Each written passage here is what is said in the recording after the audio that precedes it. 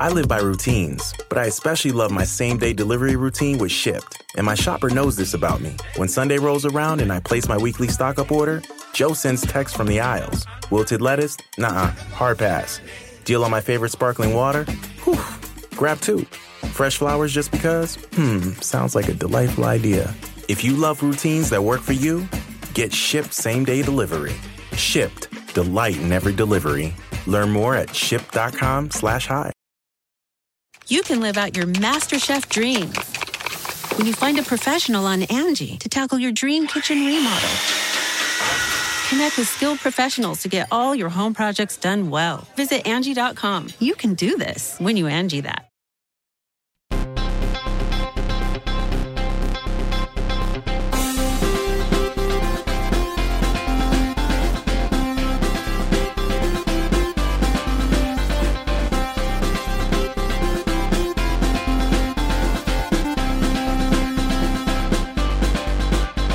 Welcome to Pod Save America. I'm John Favreau. I'm Dan Pfeiffer. On today's show, Democratic leaders agree to a $3.5 trillion economic plan. President Biden delivers an impassioned speech on voting rights that still doesn't mention the F word. A new book reveals that the chairman of the Joint Chiefs was actively planning to stop Trump's attempted coup. And I talked to Black Voters Matter co-founder Latasha Brown about how she and other grassroots organizers plan to win the fight against voter suppression. But first, check out this week's Take Line, where Jason and Renee sit down with Dallas Mavericks shooting guard J.J. Redick and our pal Tommy Alter to talk about the NBA Finals and player empowerment in the media. And don't miss this week's America Dissected, where Abdul is joined by actor, comedian, and host Wayne Brady to discuss his journey with mental health and how toxic masculinity changed the course of his career. Check out Take Line and America Dissected wherever you get your podcasts. All right, Dan. The headlines have been a bit dark lately, so I want to start with some rare good news. President Biden and Democratic leaders in Congress have agreed to move a $3.5 trillion economic plan that will reportedly include the following policies: 80% clean electricity by 2030, an expansion of Medicare, Medicaid, and Obamacare, immigration reform, an extended child tax credit, universal community college, universal preschool, universal paid leave, and hundreds of billions of dollars to make childcare, elder care, home care, and housing more affordable. All of this will be paid for by getting rid of tax cuts for the richest Americans and big corporations. Progressives seem thrilled, but I'm sure you're all asking the question that we often scream into the void: what does Joe Manchin think? Well, so far he said he's open to the plan, wants to see more details, wants it to be fully paid for, supports including immigration reform, but is concerned about some of the climate provisions. Dan, what do you think about how all this came together and where it goes from here? You know, a couple weeks ago, we talked about how the Democrats handled voting rights. And I think I, in particular, argued that they had played a bad hand very poorly in that situation. In this case, I think they've played their hand brilliantly. To be the place where they are right now, where you have a bipartisan deal that is on track, you have a $3.5 trillion package of jobs and family policies that Democrats have been pushing for years, a place where Joe Manchin is on board with $3.5 trillion worth of spending, where you have the progressives in the House like Pramila Jayapal and others who are supportive of this, at least at the top lines. Now, a lot of details to be worked out, a lot of really important decisions from the Senate parliamentarian who we're going to really focus on a lot in the next few months, I guess. But right now, Joe Biden, Senator Schumer, Senator Sanders, and others have put us in a position to do something incredibly transformative for the American economy. I kind of thought that there's no way they would have gone out with this number and said they had an agreement unless they had got assurances from Manchin first. Yep. But Manchin apparently said to reporters, no, they didn't really check with me. Now, I don't know if he's dancing around the truth there. Like maybe Schumer sort of floated an estimate to him or something. I can't imagine that no one checked in with him. I do know that in terms of which moderates were negotiating this number, like it wasn't just Joe Biden and Bernie Sanders. Mark Warner, you know, the moderate senator from Virginia, was also very involved in this. I can't imagine that Warner didn't reach out and check with Manchin on this. Yeah, it seems very clear that, you know, there had been this discussion or some comments from Manchin and others that said they would be open to maybe $2 trillion. Then you had Bernie pushing $6 trillion. So when you laid it 3.5, that's a specific number that maybe it wasn't Schumer to Manchin or Sanders to Manchin or Warner to Manchin, but it was someone on their staffs to their staff. Like they knew that he would be okay with this in some way, shape, or form. How that exact telephone tree worked out is sort of irrelevant, but the fact that he could have walked out and said, nope, not doing that. And he didn't. Now, as of at least my last peering at the internet, we have not heard from Senator Sinema on this,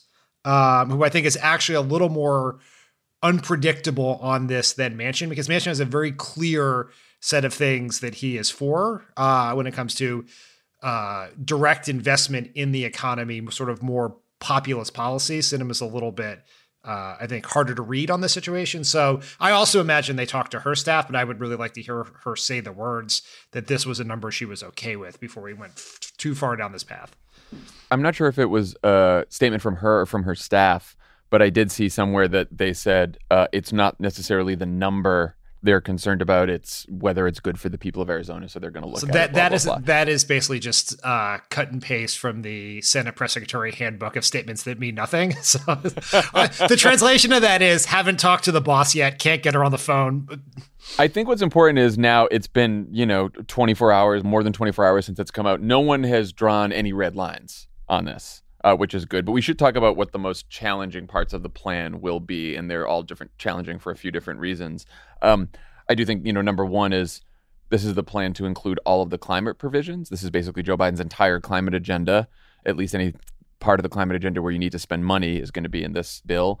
And, Manchin did have a sort of a weird answer about this yesterday. He said he had some concerns about the climate provisions, and then he said you cannot be moving towards eliminating fossil fuels, even though he is in favor of more investment in clean energy. Now, I was looking this up. It looks like in the past, Joe Manchin has expressed support for a clean energy standard, but that he's also said, well, it depends on how the clean energy standard is structured. And so everyone knows that is the biggest component of the climate provisions in Joe Biden's climate plan is a clean energy standard that would basically incentivize all companies to make sure that they reduce emissions by a certain amount by a certain date. And so it's pretty important. The other challenge with the clean energy standard is not just Joe Manchin, but is it something that can pass through the reconciliation process? Will the parliamentarian judge it as something that affects the budget? Or will the parliamentarian do what she did on the minimum wage and say, no, it doesn't affect the budget at all? So I think that's probably a big one, right? Yeah, I think a lot of this is going to be, there's a whole set of things that should make us very nervous about the parliamentarian. The PRO Act is also in this bill. There are questions about whether the parliamentarian will sign off on that. That is a piece of legislation that makes it easier for labor unions to organize, to collectively bargain. It's massively important. Joe Manchin is a big supporter of it. There is questions about, are they really going to put immigration in this bill? Would the parliamentarian actually sign off on immigration? That is an open question. But I think put the parliamentarian aside. So the two-step process, 50 Democrats for everything in the bill, and then parliamentarian has to be for it. On the 50 Democrat side of that question, I think the bigger issue is going to be about the language within the policies, right? Is Joe Manchin, as he did in the American Rescue Plan, going to water down some of the policies? Are other moderates going to? That is almost certainly going to happen in some way, shape, or form. That probably happens in some one of the climate policies, which would be disappointing, but probably pretty predictable. It could happen with some of the, some of the other policies that help working class people. So there's going to be a real language issue, and Manchin just has this habit, as other moderates do, of picking a few places to just like prove a point, to like cut a cost back or reduce the number of people it helps. And so we should expect that to happen. But I think we have to put this in perspective, that if Biden and the Democrats achieve even most of what they are talking about here, it'll be one of the most transformative pieces of legislation in American history. Will put the accomplishments of this president and this Congress on par with FDR and the New Deal, LBJ and the Great Society. It will do so much to lift millions of people out of poverty, make the economy more fair, empower workers, change it so that our tax system focuses on work, not wealth. It was just a huge, massive deal. And we're not going to get everything we want in that, but even coming close is, just to put it in perspective, is there going to be some really annoying things that fall out or get changed a little bit. But if you look at it from the whole, it's just to do the most trite Biden throwback, it's a big fucking deal, right? It is a big fucking deal. You're right. That's true. Even if it ends up being a $2.5 trillion plan, just to put it in perspective, Barack Obama's American Recovery Act, American Recovery and Reinvestment Act. Sorry, that's the whole fucking thing. The stimulus bill was almost $1 trillion, and then the Affordable Care Act was about $1 trillion as well. That was $2 trillion. That's basically all we got to spend for 8 years. Joe Biden already spent the $2 trillion on the American Rescue Plan. Now we're talking about another $3.5 trillion. It is the most, like you said, it is the most significant government intervention into trying to improve people's lives since the New Deal and the Great Society, for sure. Even if Joe Manchin, lops off some of it, which he is sure to do. Nothing is going to sell this to the American people like government intervention into your life. Hugely expensive government intervention. This is when I know I'm speaking to an echo chamber. This is going to be big government. It's coming for you, Dan. Well, there is a problem. There's some issues in the House too. A moderate D in the House told Jake Sherman at Punch Bowl, quote, "Given red hot inflationary pressures and our strong desire to keep the House blue, our gargantuan $3.5 trillion package with massive new taxes is a non-starter for many of us, and I predict it will go down in a blaze of glory." Really putting the D in moderate D there. Like, come on. Why you get it? First of all, coward, put your name on your statement. All right. At least Joe Manchin puts his name on his statements. I didn't foresee, I always think about Manchin and Sinema. I didn't foresee any House issues, but I guess we only have a 3 or 4 vote margin in the House, Democrats. So you really do need everyone in the House from AOC to the most conservative Democrat on board with this plan in order for it to pass. We only have a couple votes to spare. I am just very skeptical that there is something that can get Joe Manchin and Kyrsten Sinema's vote, but cannot get Josh Gottheimer's. Yeah, that's right. And by Josh Gottheimer, I'm referring Josh Gottheimer, otherwise known as the anonymous Democrat who most likely gave that quote. So, look, Josh, don't reach out to me about this. That was Dan that said it. I know what's coming. Now for the question on everyone's mind, what does all this mean for the BIF, Dan? The Bipartisan Infrastructure Framework. Because some Republicans are like, oh, $3.5 trillion you're going to spend after we pass the bipartisan infrastructure deal? Fuck you, the deal's going to die. Like, you can tell that's what some Republicans are thinking. Do you think it will still survive this? Within the first 24 hours, the indications have been surprisingly positive. Yeah, like Bill Cassidy was like, yeah, no, it's fine. Who's one of the Republicans on part of the gang, one of the gangs. But I still think people are, throughout this whole process, have been overly optimistic about the BIF and underly optimistic or overly pessimistic about the budget reconciliation bill, is you still need 10 Republicans. And you're counting Lindsey Graham in that 10. A man not known for his principles or stalwart ideological framework. This is a man who's like, he's always won golf invitation with Trump away from changing his position. So, yeah. But I mean, and it does matter. And I think it's important to understand why. Somebody just look at this and say, I mean, yeah, roads and bridges are great, but I care more about childcare, elder care, child tax credit, climate change. But they interact in a really important way. I mean, there is an open question, and you see a lot of the congressional reporters say this about if the BIF were to just fucking kill us now. Oh my God. If the BIF were to fail, said Dan Pfeiffer. That's what we got right here for us. That's what we've come to here. Fuck. If it were, anyway, what you're saying, if it were to fail, I think then what would happen is Democrats would have to take all of the substance of the BIF and put it into the reconciliation package. And that means probably you'd have to cut more stuff out of the reconciliation package, because I would imagine that people like Joe Manchin are not going to increase the price from $3.5 trillion to add the substance of the policies in the bipartisan infrastructure. Yeah. So you're taking approximately $600 billion of spending that's currently earmarked for Medicare expansion, child care tax credit, shoring up ACA, all the stuff that we really care a lot about. And you're now going to spend it on roads and bridges and clean water, which is all important and good and creates jobs and it's good for the economy. But it's going to come at the cost of the last chance we likely have, at least in this Congress, to put in place significant transformative progressive legislation. And so it does matter. But back to your original point about how the Democrats have played this hand well.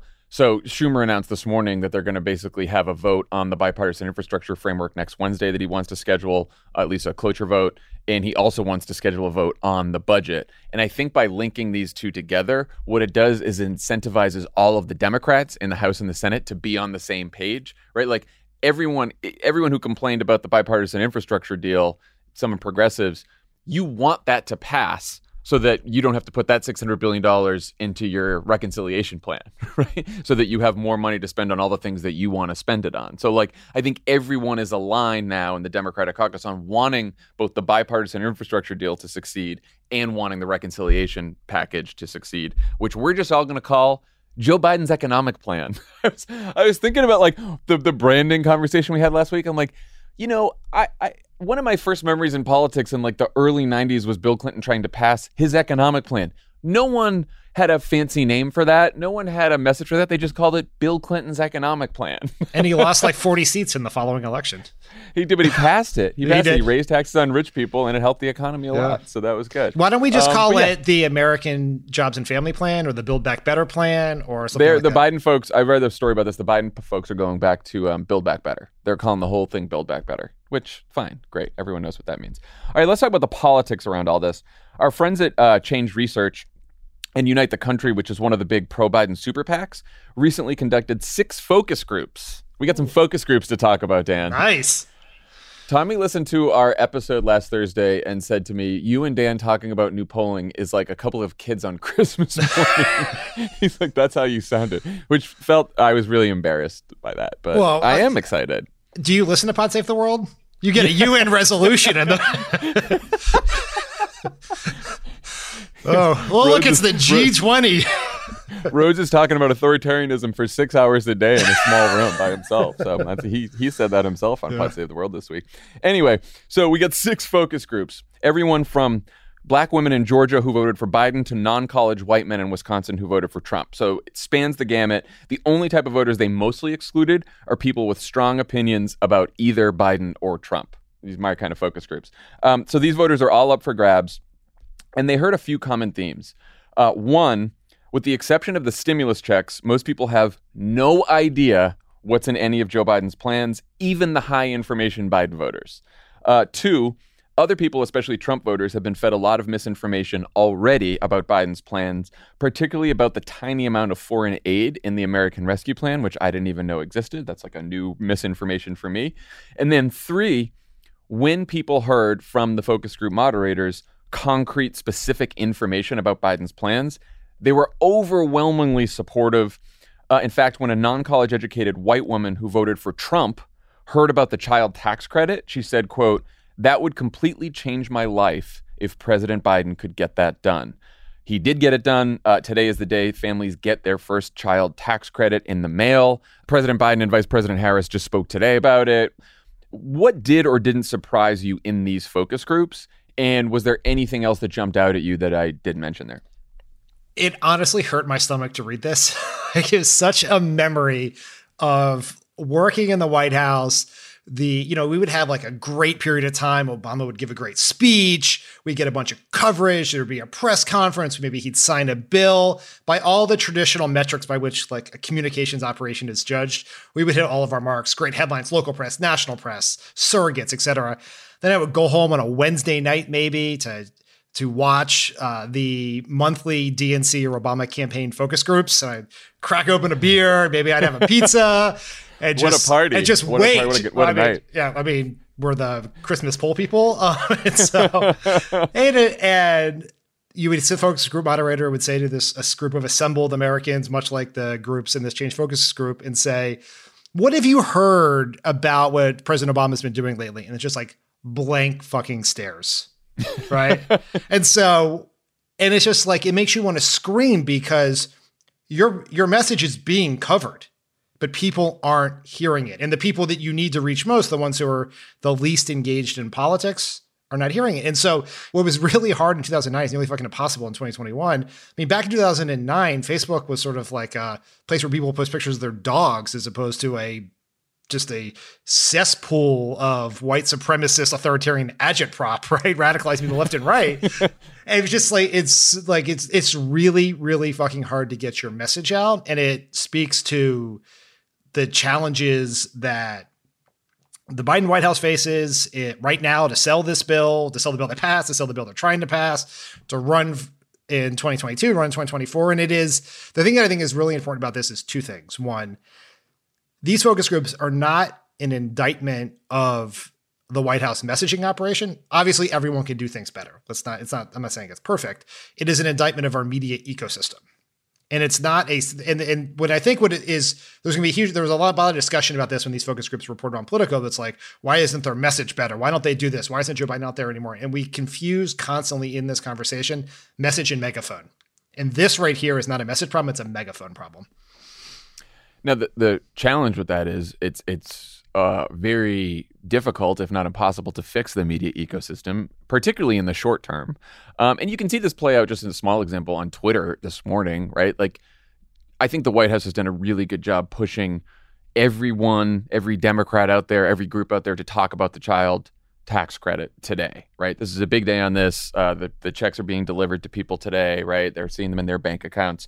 But tweets about that are no contest between tweets about the child tax credit and tweets about what we're going to talk about in a second, which is General Milley, the chairman of the Joint Chiefs, like preparing for a coup when Trump was president after the election, right? Because it's like, now, I think that's an important story too, and it's dangerous, but like there are certain things that don't garner the same kind of media attention, and economic issues and policies passing that improve people's lives are one of those issues. And that's been the case for a long time. And I don't know how you change that if you're the Biden administration, except like you said, if you can't get another megaphone to deliver your message, create your own megaphone. And I guess you do that through advertising, paid advertising. And there was a story the other day about how the political organization that was set up coming out of the Biden campaign has a $10 million ad campaign. The super PAC or nonprofit associated with House Democrats is doing a similar thing. Like I think to the great credit of the larger progressive political circles these days, they are investing real money in off-year early advertising, but it just goes to show how much you need and how hard it is to do. The other thing is we all have a role to play here, right? We get to pick what we talk to people about. We get to pick what we tweet about or post about. We all, we talk about this a lot, but every person, like you can complain about the media, you can complain about whether the White House has the right message or not, or you can do something about it yourself. If you have a phone, you have on average a couple hundred contacts between Facebook, Instagram, Twitter, your phone contacts themselves, and you can spread the word. You can share positive things, right? You don't have to just tweet back at Ted Cruz or share the complaint about authoritarianism, although it's fine to do that, but you can also make sure the people in your life get the information that you have and share it with them. You're a force multiplier for the Democratic and White House messaging operation if you choose to do that, and we should all choose to do it. There were a few other things in the focus groups that I thought are worth mentioning. Voters see the pandemic and the economy improving, but still have a lot of anxiety about the economy, particularly inflation, which a lot of them just mentioned on their own. Race relations, people have a lot of anxiety about, and particularly the political divisions in the country, a lot of people brought up. They credit Biden with trying to make all of that better. And even the Trump voters didn't have any love for the Republican Party, describing them as divisive obstructionists who only care about the rich. My favorite line in the whole focus group report was, Mitch McConnell is universally recognized and was without a doubt the most loathed political player brought up in every group. Biden and Trump voters alike believe he is corrupt and called on him to retire. How great is that? That also speaks to, like, in 2022, it probably would be beneficial for Democrats to have a message that has Mitch McConnell at its center.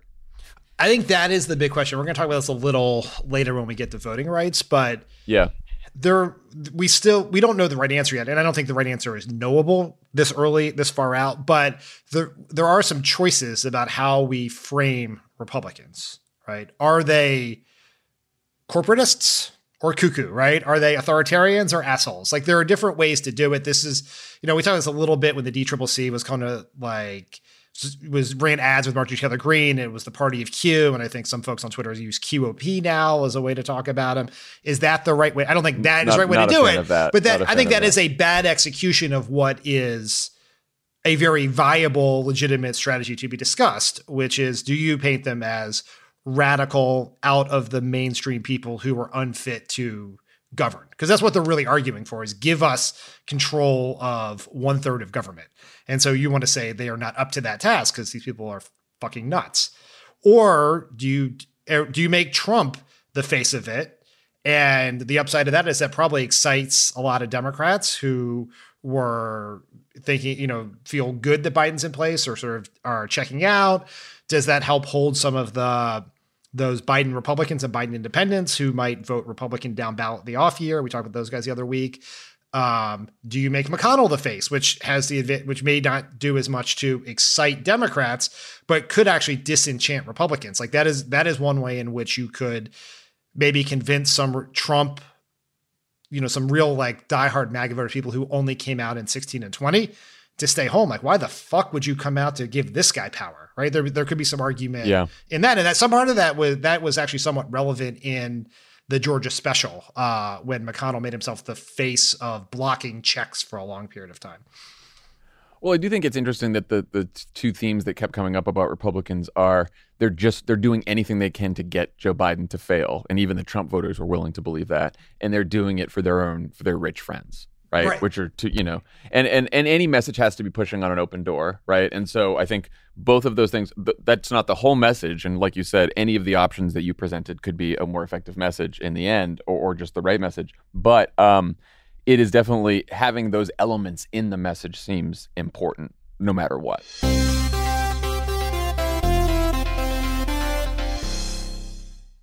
I live by routines, especially my same-day delivery routine with Shipt. Because when Sunday rolls around, I'm not scared. I got my shopper on the way with all my favorites. Shipt, delight in every delivery. Learn more at shipt.com. So let's talk voting rights. There's been quite a few developments on the issue this week. On Monday, more than 50 Democratic lawmakers in Texas blocked the passage of some of the worst voter suppression bills in the country by simply leaving the state, since Texas law says that 2/3 of the 150-member body must be present to hold a vote. The lawmakers traveled to Washington, D.C. to put pressure on Congress and the White House to act on voting rights. And on Tuesday, President Biden delivered a speech on the subject where he argued that Donald Trump's big lie and the current Republican assault on our elections is the biggest threat to democracy since the Civil War. Here's a clip. In America, if you lose, you accept the results. You follow the Constitution. You try again. You don't call facts fake and then try to bring down the American experiment just because you're unhappy. The 21st century Jim Crow assault is real. It's unrelenting. And we're going to challenge it vigorously. An assault on democracy, an assault on liberty, an assault on who we are as Americans. For make no mistake, bullies and merchants of fear, peddlers of lies, are threatening the very foundation of our country. I want to start with what's going on in Texas before we talk about Biden. This is the second time Democrats blocked a vote on these bills. They walked off the floor in late May as well. The last time they tried to block a vote by actually leaving the state was in 2003 when Republicans were trying to pass a bill to gerrymander the state. This tactic has never ultimately succeeded. Do you think it can succeed now? It's hard to see how this is sustainable forever. Are they just never going to return home? Yeah. But just because the odds of success are long doesn't mean it's not the right thing to do. Right? This is an extraordinary situation, and it's an opportunity to shine a light on what is happening there, and so that is much greater and gets more attention than simply everyone voting no. Right? This is a big deal. They've been all over TV. They've been on Fox News. They've been on MSNBC. They've been making the case. And I think, this is how it connects to the Biden speech, is this is a huge problem. And it is a problem that even for all of the coverage and discussion it's gotten, the Republican efforts to suppress the vote and subvert elections is the with the exception of climate change, the single biggest, most alarming thing happening in America right now. And it still is not getting enough attention. People are not alarmed enough about it. So when people take extraordinary actions like this to raise that alarm, it is important. What impact it'll have either in Texas or in the Senate is another question. That does not mean you do not do it. And you do. Extraordinary situations need extraordinary actions. And that is what is happening here. Yeah, you'll all soon hear my interview with Latasha Brown from Black Voters Matter. I interviewed her Wednesday night before she was about to fly to DC for a rally today, Thursday, about voting rights. And she said the same thing because I asked her about Texas. And she said that part of her job and part of the job of organizers and activists is to shape and change public opinion. Right? It's not just policy outcomes. It's not just getting the bill passed. It's shaping the public opinion that's necessary to win these fights. And so I think that's really important. Let's talk about Biden's speech. It was impassioned. It was very tough. It raised the stakes and created urgency around the ip of voting rights. But nowhere in the entire speech did he mention the filibuster, which is the primary impediment to passing voting rights legislation, as we all know. Why do you think he didn't mention it? I think there are three reasons that are not necessarily mutually exclusive. One is Biden is still at least somewhat supportive of the idea of the filibuster. You think he really is, just in his heart of hearts, because he's a Senate guy, sort of favorable towards the idea of a filibuster? I think he wants to believe in a world in which the Senate functions in a way that the filibuster plays an important role. Like, I fundamentally disagree with that. I don't believe that world is attainable. I think he looks at what is happening with the bipartisan infrastructure framework and feels very positive about that. And also, we know that he believes, because he's talked about before, that not necessarily that Trump is an aberration, although he used that language early in his campaign, but that this is a period in which we can get through, that we have to navigate this, and that there is a chance to return to normalcy in the long run, to a better functioning. So I think he is not ready to be the person leading the charge to take down the filibuster, right? So that's one. And that does not mean that I don't think that he would be supportive of getting rid of it or a carve out or those things, but I don't think he wants to be at the front of the line. Second is, were he to talk about the filibuster, all of the coverage would have been about the filibuster. It's the inside the DC Beltway mindset, and which is not even wrong in this case, because like, that is the most important thing to actually get it done. And if the president, that would be the most newsworthy thing, as opposed to the president decrying authoritarianism and these voter suppression laws for one more time, right? And the third is, I think, a sense that even if he were against the filibuster, even if he was not concerned about the news coverage, it is not clear that Biden talking about it publicly helps, and it may possibly hurt. How might it hurt? Well, senators, like, we went through this in 2013 when Senator Reid was working with his caucus to get 50 Democrats to support getting rid of the filibuster for judicial nominations and presidential appointments. And Obama was already fed up with the filibuster at this point. He wanted that thing to get out of here. It was driving him insane. It had been driving him insane before. He was counseled by many, many people that, because like separation of powers, senators have they get their back up at the idea that another branch of government telling them how to run their institution. Right? They get upset. Senators get upset when the House tells them what to do, let alone they're at least of the same branch. They're in the same paragraph in the Constitution. When the president, theoretically, they are supposed to be a check against presidential power. And when the president tells them how to write the rules, that is unhelpful. And I think it's probably unhelpful with some of the institutionalists there. And that the way you get it done is the way Senator Reid got it done in 2013, which is senators work with senators to pave the way, right? To create the context to do it. Maybe none of that matters, right? I'm not saying that I even agree with that strategy, but I can see that is why, that may be one of the reasons why that was not mentioned. It also may be that Joe Biden, he has ears and eyes. He hears and reads the things that Joe Manchin, Kirsten Sinema keep saying. It was like, it's not going to happen, right? So that right, but then fucking throw them the hot potato, right? You shouldn't hold it. Yeah, right. Like now, I mean, look. I always try to put myself in the shoes of the people working in the White House because I deeply believe they are all operating in good faith. I believe Joe Biden when he said it's the greatest threat to our democracy since the Civil War. I was trying to imagine the downsides, the political downsides of saying it's the greatest threat to democracy since the Civil War, and that's why a arcane rule that's already been changed a dozen times shouldn't stand in the way of protecting the most fundamental right to vote. And that's it. Imagine if he just said that. So he says that, you're right, the coverage is about the filibuster. And then what happens? Someone goes to Joe Manchin and says, hey, what did you think about Joe Biden talking about the filibuster? And Joe Manchin said, well, that's great. That's where he is. I'm still where I am. Right? Like, you're right that we don't make progress, but like, does anything bad happen to Biden? Do you think that Joe Manchin says, I can't believe Joe Biden fucking said that. I'm blowing up the whole reconciliation package now. I'm going to change parties because he said that. Like, I don't think change parties, but I think you need this man's vote for every single thing you want to get done. Every judge, this bill, every part of this bill. But he doesn't have to call out. He didn't even have to call out Joe Manchin and Kyrsten Sinema in the speech. He could have just talked about the filibuster. But anyway, I'm just saying. I understand I understand why there would be hesitancy in doing something that you believe will have no positive impact and possibly will annoy the one person you need for every single thing you want to do. But on the other side, think about all the activists and organizers that you would have saying, okay, Joe Manchin and Kyrsten Sinema are now public enemy number one. Joe Biden is on our side and he's fighting hard. And even if he loses, he's still fighting. That's not bad. Yeah, if I was choosing between, do I anger? I know you yes. I feel like I have fallen this situation.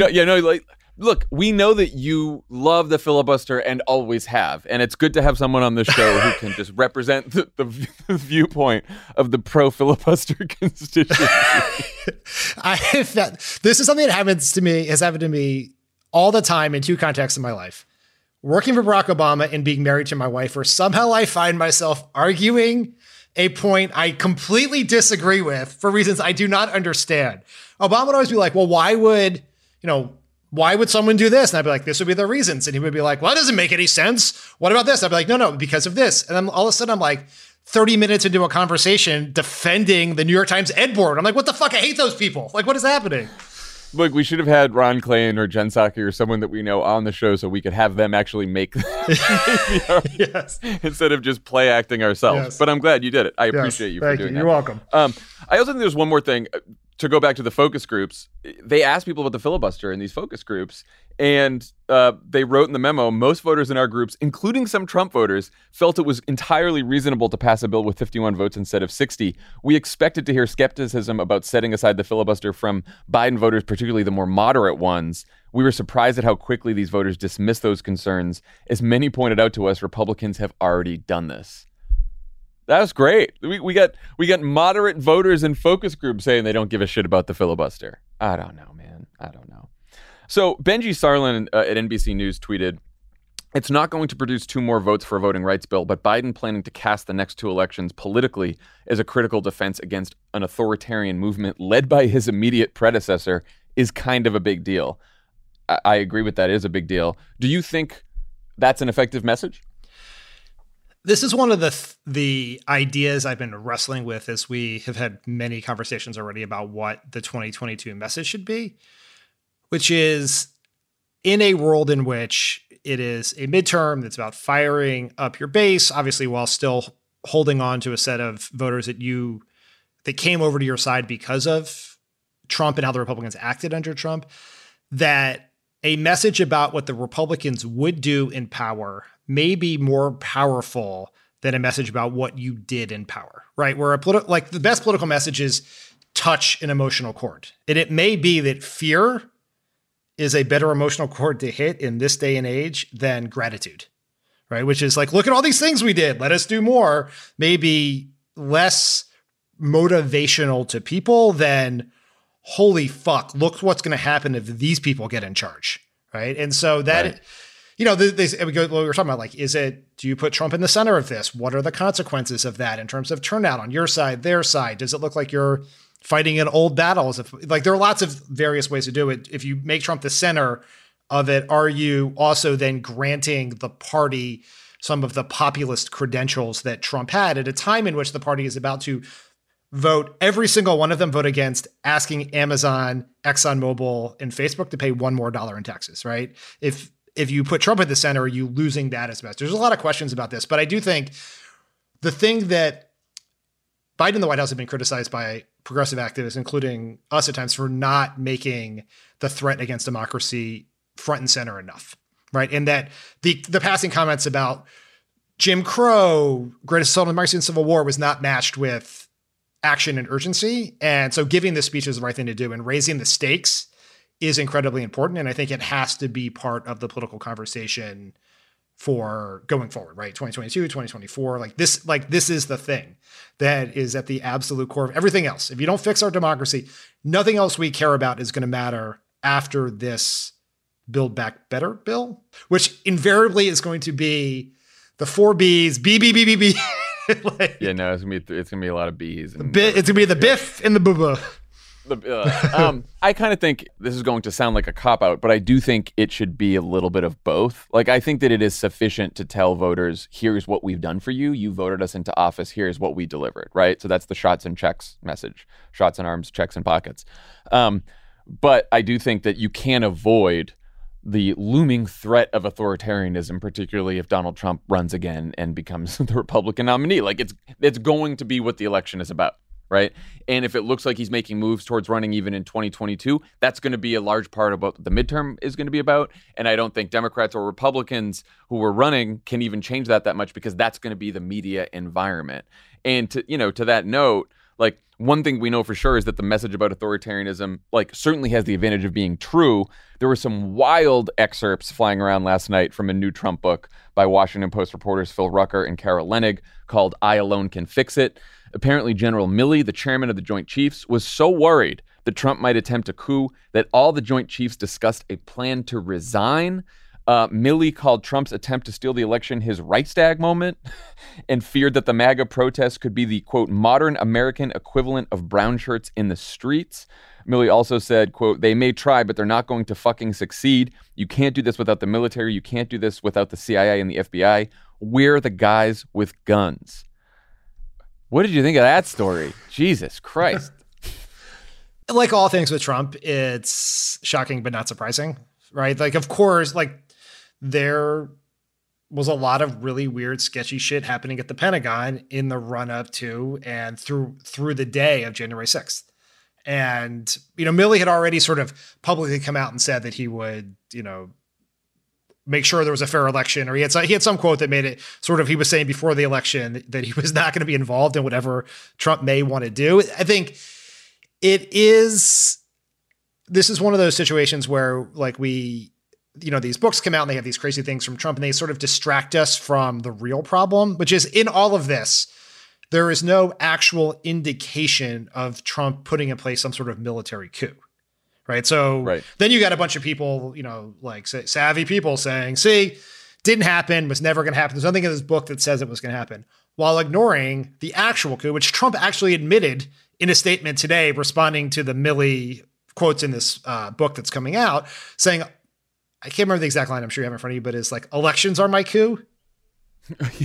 Elections. Yeah, that's what he said. He said, I'm not, first he said, I'm not into coups, which is funny. And then he said, elections are my coup. And if I was going to do a coup, I wouldn't do it with General Milley. He sucks.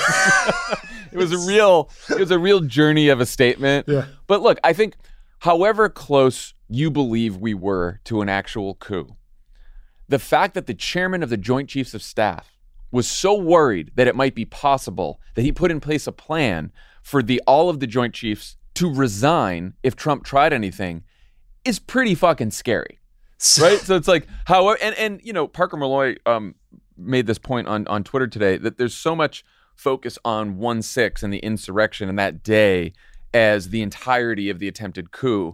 But the attempted coup was basically from the day after the election through the day that Trump actually fucking left office, shortly after 1/6. It was the frivolous lawsuits because he hoped that judges that he installed would overturn the election to him.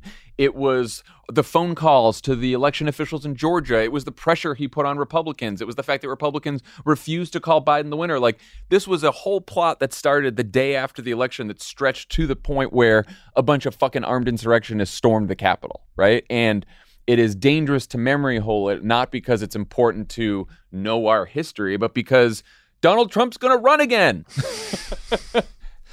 I think However, this is a story. This is a story about the front runner for the 2024 Republican nomination. That's what this story was about. And maybe the next Speaker of the House. We don't know. I was going to say Kevin McCarthy's having fucking dinner with him tonight. Well, I think he's having lunch with. I think he's having lunch with Trump. He's having dinner with Biden, which is awkward as fuck. Yes. Yeah, that is pretty awkward. I mean, I think he's at a state dinner. I don't think Biden, just before anyone tweets at Joe Biden, he is not like just splitting a pizza with Kevin McCarthy. Yeah, he's not going to give him a bunch of Starbursts. No, he would pick all the Starbursts that he knows Biden hates the most.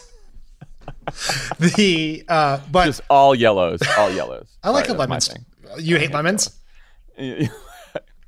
Okay, like the red right. and pink. Okay, that's fine. Anyway, you do you. But how I think the important point here is, however close you thought Trump was to putting in place a coup in 2020, we are 100 miles closer to that in 2024, because what has happened since January 6th is the Republican Party has systematically and surgically gone about eroding the institutional barriers that prevented that from happening in 2020 and attacked the small number of people within their party who had the courage to stand in the way in 2020 by pushing them out of the Republican caucus, by taking their power away like the Georgia Republicans did to Brad Raffensperger, primarying them like what is happening with Liz Cheney. We are in a much more dangerous situation going forward than we were then. And we didn't learn the lesson or know the history. What happened is Republicans saw what stopped them and are going about trying to ensure that they have the opportunity. Like, they are putting in place, like, this is like advanced placement of military units to do it again, right? It is right. I'm not saying it's necessarily going to happen. There were reasons why it could not, but it is a much greater danger in 2024 than it is in 2020. Obviously, just to make this point, the best way to make sure it doesn't happen is help the Democrats keep the House and the Senate. That ensures that it cannot happen. But when Trump says elections are my coup, it's exactly fucking right, because Republicans are putting in place the power to make it possible to award the presidency to someone who loses the popular vote in the Electoral College in 2024. That's what he means when he says elections are my coup. I mean, and that's why, the part of me that's been a Democratic strategist and looked at polling for, over a decade thinks, okay, the message has to be about shots and checks and tangibly improving people's lives and making sure that you get the message about Joe Biden's economic agenda out to every single swing voter there is, right? Like, I firmly believe that, because I have looked at the data over many years, and that's what it tells you. But you read stories like this and you think about the situation we're in, which is unprecedented in the country's history, probably as far back as the Civil War. And I just don't know how you avoid the elephant in the room, which is the fact that the Republican Party is in the thrall of a demagogue who tried to commit a coup and may again. Like, I don't know how you avoid that when you talk about any kind of message for both the midterms and 2024. And maybe it's a choice, right? Maybe it's like shots and checks versus coups and insurrections is the choice people are making. I don't know, but I think all of it has to be part of it. When we come back, I will talk to the co-founder of Black Voters Matter about voting rights and the fight to pass the For the People Act, LaTosha Brown.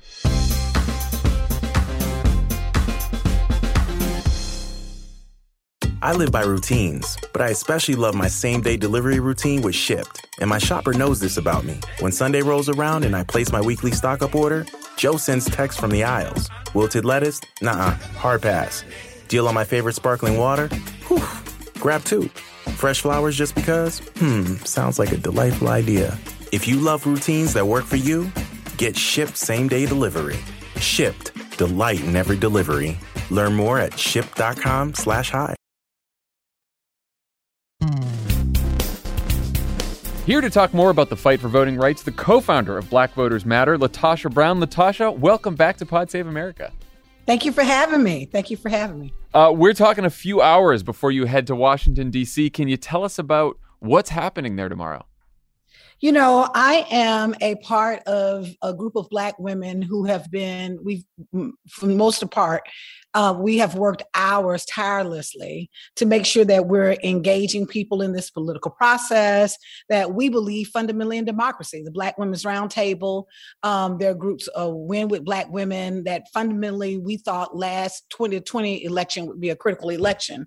And because of that, many of us in our own organizational capacities or as volunteers, or some of us in multiple roles, we gave all we had to really be able to stop fascism in this nation. We organized a nonstop, and we were a critical voting base and critical in moving Black voters in this last election cycle. And so the attack that is happening on voting rights right now, we're extremely disappointed and angry about it. And what we've decided is that, we're going like the old freedom song says, ain't gonna let nobody turn me around. We are more, just focused more than ever that we have to have federal legislation to protect voting rights in this country. And so we're going to DC. We've been doing a week of actions all week. On Monday, we had a social media week of actions. We had calls all day today. Tomorrow, we're actually doing some direct action where we're actually going to the meeting with the senators, going to the Capitol. We have a rally happening at 1:00 from 1 to 3. The focus for us is to keep people mind on what is happening around voting rights in this country, on the attack on voting rights in this country, and not let this story die, and let people get a sense of urgency, including our legislators, including President Biden, to really understand that we are in a particular state where we are in a state of emergency around voting rights, particularly as it relates to what we feel the attack that is happening targeted at Black and brown voters. So speaking about the For the People Act and the John Lewis Voting Rights Act, Joe Manchin and Kyrsten Sinema have said over and over again now that they will not get rid of the filibuster. They have so far seemed immune to public pressure. How do you change their minds? It's really interesting. I think that's a question. Let me say this. I think that's a question for President Biden. When President Biden was running, he consistently said, listen, I know the Senate in and out. I worked in the Senate for 36 years. I know how to move senators on the right side of the aisle and the left side of the aisle. I am the great, I'm the great convener of pulling people together and getting them to act on the action. He also, shared around, he was in the White House, so he understands how policy works. We saw him be able to put this infrastructure bill together and put the force behind that. What we're saying is that you also have to recognize that voting rights is a critical issue, that the people who actually not only delivered the White House to you, but actually helped and were a significant part of delivering the Senate to you, that we expect you. It's like a baseball game, is your up. You up to bat. That this is when we expect you to lean into your experience as a senator for multiple decades. This is when we expect you to lean on all of the power that you have in office as a president and get it done, just as we got it done in the midst of COVID. In the midst of people saying, how are you all going to organize when we got COVID out here? How are you going to organize when you got all these things happening? We found a way. We got it done. And so what we're saying is that we also have that same expectation that the president will get it done, that it is very disingenuous that we're in a space that what you had is you had people to do everything. We didn't leave any, we left everything on the field to organize, to make sure that we're actually getting the vote out so that, in fact, he would have the best possible circumstances to govern in. It was Black voters, and was particularly led by Black women, that actually basically breathed life back into his campaign in South Carolina. It was Black voters, primarily Black women, as well as other American voters, millions of other American voters, but Black voters were key in swing states like Michigan, in Pennsylvania, and in Georgia. And then on top of that, in a state that has been traditionally a red state, we were able to literally do work even after we had been in this arduous campaign to deliver 2 Senate seats. So we didn't make any excuses. We had all kinds of odds that said that we would not be able to, that this was going to be a difficult uphill battle. And so what we're saying at this point is that the people that actually gave everything on the field that are now being attacked because we're literally what we're seeing punitive measures because we actually delivered. That those folks now we are vulnerable and being punished because we delivered. We expect that every tool that is available to the president will be used, whether that however he needs to get Manchin and Sinema on board, however he needs to whip those votes, however he needs to organize it, however he needs to do, whether that is carving out something with the filibuster or ending the filibuster. We expect that kind of commitment to really be able to deliver, to perform, just as we did in creating a pathway for this administration to be in office. So you hear from the White House, and they tell reporters this on background, that in private conversations with Joe Manchin, he basically tells President Biden, I'm not moving on this, and he doesn't really seem afraid of President Biden because Joe Manchin's going to be senator till 2024, and he knows West Virginia pretty well, and it's a pretty conservative state. If you were working in the White House, if you had the ear of Joe Biden and Joe Biden said, Latasha, how do I move Joe Manchin and Kyrsten Sinema? How do I get them to change their mind on the filibuster? What advice would you give the president in the White House? There's a couple of things. One, I would say that there are ways that we move votes and we whip votes publicly and that are not public. I don't know what it is that Manchin wants. I don't know what it is that Sinema wants. What I do know, let me say this. Mm-hmm. What I do know is that if Joe Manchin was on the Republican side and he was the one vote that was stopping the Republicans, he wouldn't have a parking space right now. Right. He probably wouldn't even be able to get in the Capitol. That what I do know is that there are ways of really being able to put pressure around making sure that you get your people in line. I don't know what those things are specifically what he needs. What I would think is that I think he has to make a decision. Are you going to let the midterm election and possibility of literally your path forward, in terms of Democratic control of the White House, and of Congress, is that all? Are you going to leave Joe Manchin? Is Joe Manchin going to make that decision? Because we didn't vote for Joe Manchin. We voted for President Biden. My point is, even if we saw everything, I'll say this for me. If I saw that the president was doing everything in his power and used every single tool, and at that point was not able to deliver, I would have space for that. I would have some understanding for that. But as long as there's still an attachment to, I've not heard the president yesterday in a speech that he gave, which I thought was a really good speech. Mm-hmm. The problem with the speech was it wasn't what he said, it's what he didn't say. Yep. In 20 minutes, he never mentioned the filibuster. The filibuster was created, has a long history as a tool that has been a barrier for getting civil rights legislation passed. Matter of fact, the president has actually said that he's not in favor of ending the filibuster, nor even has publicly said any consideration of how he would adjust the filibuster to move forward. My point is that there are ways, politically said and unsaid, that when we want to move things like an agenda, there's no way I'm going to believe that if you can get the Republicans to sign on to a multi-trillion-dollar infrastructure bill, it is just hard for me to believe that Joe Manchin is just that difficult of a person. The question is in the midst of Joe Manchin and Sinema, which we do have to put pressure on, and yes, they are problematic. I am saying, though, everything has to be used. I would say to the president, I would go through the list just like I'm going with you. One, are you willing to actually have you notified both Manchin and Sinema of how this is a critical priority issue for you? Number two, are you willing to use every single tool that is available to you, including the elimination of the filibuster? Right. Number three, are you using the power within actually being a president with even political policy to really figure out how you can get the 50 votes that you need? I am saying that it is hard for me to believe.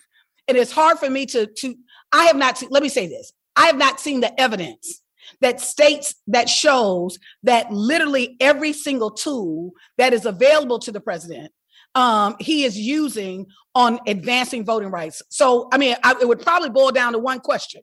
Are you willing to end the filibuster? Mm-hmm.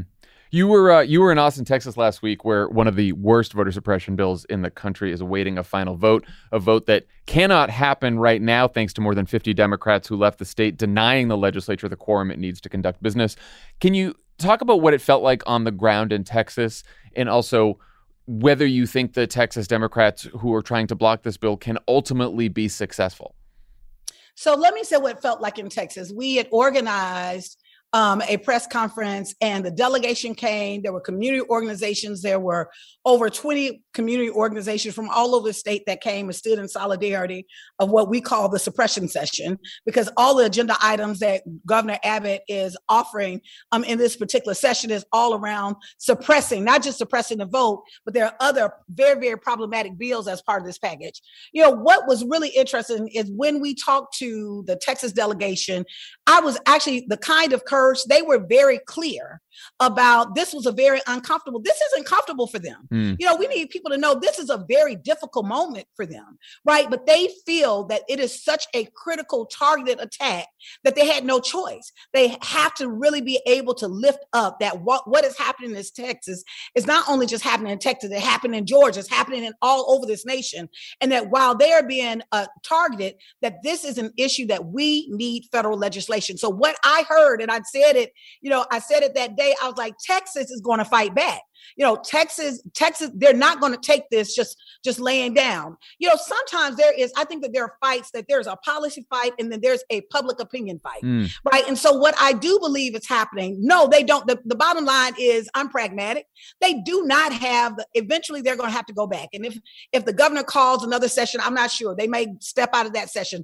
I'm not sure. But the bottom line is it, in the long term, in which I think they've been very expressive around this, you know, it would be hard for them to hold out. They simply do not have the votes.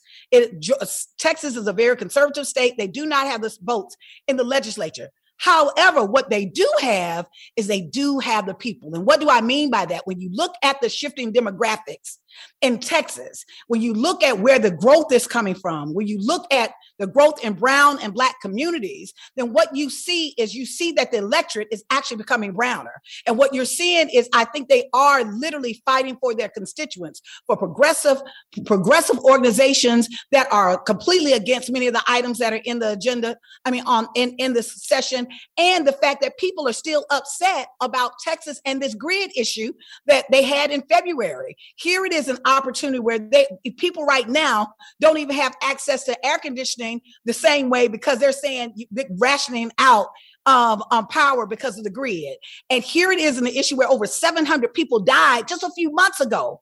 And you would have a special session. There's not a single thing in the special session that actually deals with the grid.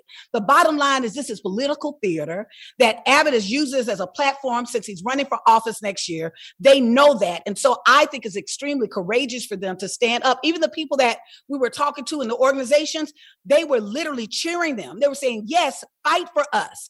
What we saw is saw hundreds of people to come out and actually testify, really share their experience on that Saturday around how this voting suppression bill will impact them. The people are standing with them. Folks are frustrated. And so what I believe is, I think what the Texas Democrats are showing us, they're showing us democracy in action. This is how democracy works. You know, it's just not a matter of, we can't reduce it to a numbers game or someone just abusing power. We have to always align to what it is that the people want and have the courage to stand up and fight for the best interest of democracy and the people in this nation. So you were just talking about how you're pragmatic, which, you know, you've always been. Obviously, there are a lot of voter restriction laws in place right now. In all likelihood, there will be more by the time we get to elections in 2021, and especially in 2022 and beyond. Have you started thinking about what the strategy is to sort of organize folks to get around some of these voter restriction laws, so that, you know, that's not the end of the story? You know, we've always done that. Let me say this, that I am a Black woman from Selma, Alabama. If I only went on the road that seemed that was possible, I would never get anywhere. My entire life and the whole legacy of my community and my people has been based on literally seeing what is possible when others see what is not possible. And so our strategy has always been in terms of organizing nonstop. We organize 365 days out of the year, and we don't just wait and organize and work and when a presidential election is happening or a federal election is happening. We're organizing around school board level races and city board races and local races. That's how you build out your infrastructure and your ecosystem. What we're saying is what I think the only salvation for democracy in America will not be the political parties. In many ways, I think part of what has weakened democracy is that I think the political parties have become too powerful. That ultimately what we are now doing is we're actually having a fight between, what political party will have power without, and when I really believe that what it has to be is centered around what is going to be in the best interest of people, that the Constitution says we the people, not we the party. But in order to do that, you can't build that if you have only half the population that are engaged in elections. And so what we have to have is we have to literally be able to build a robust electorate by really being able to talk to people about what the issues are happening. But it's really important, and it makes it difficult for me. It is hard. When people do what they're supposed to do, then those that we put in place should do what they're supposed to do too. Because when they don't, at this point, I am thinking about where we are right now. So Black voters showed up, just as other voters, not saying that we're the only voter, but we were certainly an instrumental part of the road that led to Biden being in place. So when we show up, we're being attacked now. We're being targeted right now. So we're going to be punished, and we're going to have less access to the ballot because we delivered power. Right. And so I think that we have to unpeel this. Part of our strategy is going to be to continue to build and organize on the ground. But also part of our strategy is that we're going to hold our leaders accountable, that this is not a moment to tell Black folks that have been in this country for 400 years and now yet wait, there's always some piece that our rights are always negotiable. That when it comes to the larger strategy, if we can recall, Dr. King did a whole book around why we can't wait. Because there's always been a tendency, even with our allies, that in some way we should wait. The idea that I show up for you, I'm punished for showing up for you, and you're telling me to wait. Is that the message that we're going to send to voters? With that message, what can I organize around? How can I convince voters who came out in the midst of COVID, that came out in spite of not really being excited about the political candidates? Black folks saved this country from fascism. The question is, are we going to sit around as a nation and allow Black voters in particular to be targeted, and for us to actually be targeted because we showed up for this nation? There has been a history of Black people showing up for this nation and this nation not showing up for us. We cannot allow this to be another case, because while this is a target for Black folks, these voter laws don't just impact Black people. They undermine democracy for all of us. Whenever you're restraining or you're marginalizing access to the ballot, you're actually weakening democracy. And so we have to also see it in those terms. I feel like these voter restriction laws, these voter suppression, could have two different effects on the mindset of voters, and particularly Black and brown voters. One is, I'm so angry this happened. I want to go to the polls to fight this. So there could be a backlash that could actually drive turnout in 2022. And the other could be, you know what? I showed up last time, and then all these voter suppression laws passed, and I don't even think my vote's going to count, so why even bother? Talking to people on the ground as you do, where do you get the sense of how this is going to affect the mindset of voters, and sort of how do you see that in terms of like your strategy for organizing? So, when you're organized around elections, there's kind of two kind of motivating factors. You're either in an election where your people are voting against something, or they're voting for something. Mm-hmm. That's how it works, right? As a political strategist, as a political operative, it would be hard pressed for me to say, unless there is some amazing feat where we're taken over by aliens, to even think that we would have the same kind of turnout in 2022 that we would have in 2020. Mm-hmm. The whole political landscape in 2020 was very different. Right. That there were people that voted literally that understood what we were up against. They saw Trump as a threat to democracy. They saw Trump as being aligned with white nationalism. They saw there was a different kind of sense of urgency that existed in 2020, in spite of all the other things that were going on, right? We know that there's going to be a drop-off in performance. We just know this. Right? That there's going to be a drop off in performance. The question is, on 2022, what are we going to get people to vote for? It is not going to be good enough to say, oh, come on out again, right? It's not going to be good enough when you're telling Black voters, we know you got to vote a little bit harder. We know you got to do a little extra step, but just come on out and trust us this time, right? It's going to be we've got to also be pragmatic. That just like when you are and working, you're negotiating within the political spectrum, you have to have something to negotiate with. I'm saying, give me something as an organizer to negotiate with. What do you suggest I tell voters at this point? What can I tell voters? Do I go back to my community and say, I know we worked really hard. Just work harder. I know they made it a little tougher for us, but if we work harder, they're going to help us this time. What assurances do I have? Right.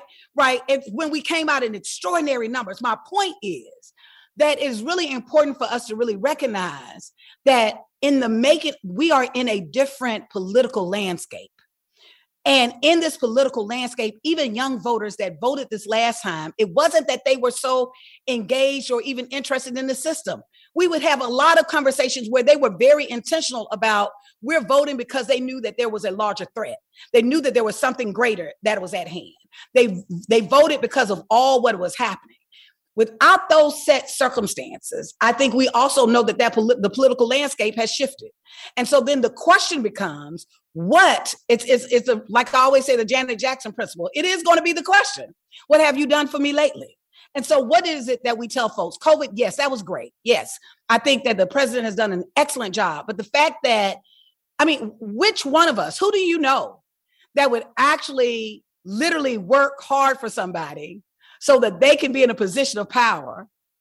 And then they're being told, well, you got to work a little bit harder after they've been punished for working for that people. Who do you know? Black, white, Asian, what person do you know? Well, to your earlier point about President Biden, I think it's another reason why you fight as hard as you can for this, President Biden and every Democrat in office. And even if you lose, you want to show people that you are willing to go to the mat and fight with every last, everything you have to get this done. Because then when you ask them to show up in the next election, they say, all right, well, you fought pretty hard for me, even though you lost. That's all we're saying. That's all I'm saying. Yeah. That at the end of the day, the work that I do you know how many campaigns I've lost? How many campaigns I lost, but why does my phone still ring? Right? Because when I am on the ground, I leave it all on the field. I don't walk away from campaigns having regrets. I know that I have the marks, I have the marks on my back. I leave it all on the field, right? I am going to play as hard as I can. And when people know that you're literally coming to the table, not only being authentic, but that you're literally doing everything you can, right? They give grace and space for that. What has been disappointing or very disappointing for me is that literally the tool that I think that is the greatest tool that is standing as a barrier, which is the filibuster. I have not heard the president say that he is willing to consider ending the filibuster, if that continue to serve as a barrier for this legislation. And I think it will serve as a barrier for the legislation because we know we're not going to get 60 votes on that, right? So there's going to have to be a different kind of strategy. Saturday marks the 1-year anniversary of the passing of John Lewis, one of the greatest organizers in the history of this country. Are there specific lessons you take from Representative Lewis that you still think about today, and possibly lessons that can give people hope who are looking at the headlines right now and thinking, I don't feel like anything good's going to happen, and I don't know why I should bother?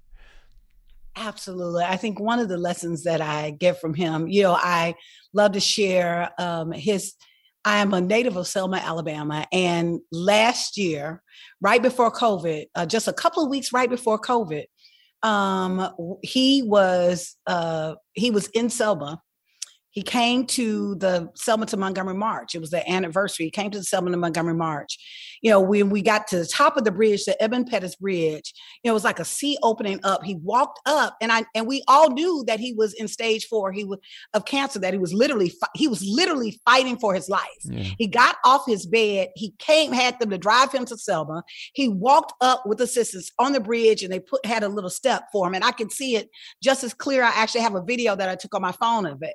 And he was standing on that, and he said, "Don't fight, don't give up." And I'm thinking to myself, because I was very frustrated even at that point, I'm thinking to myself, here's a man that literally is fighting for his life,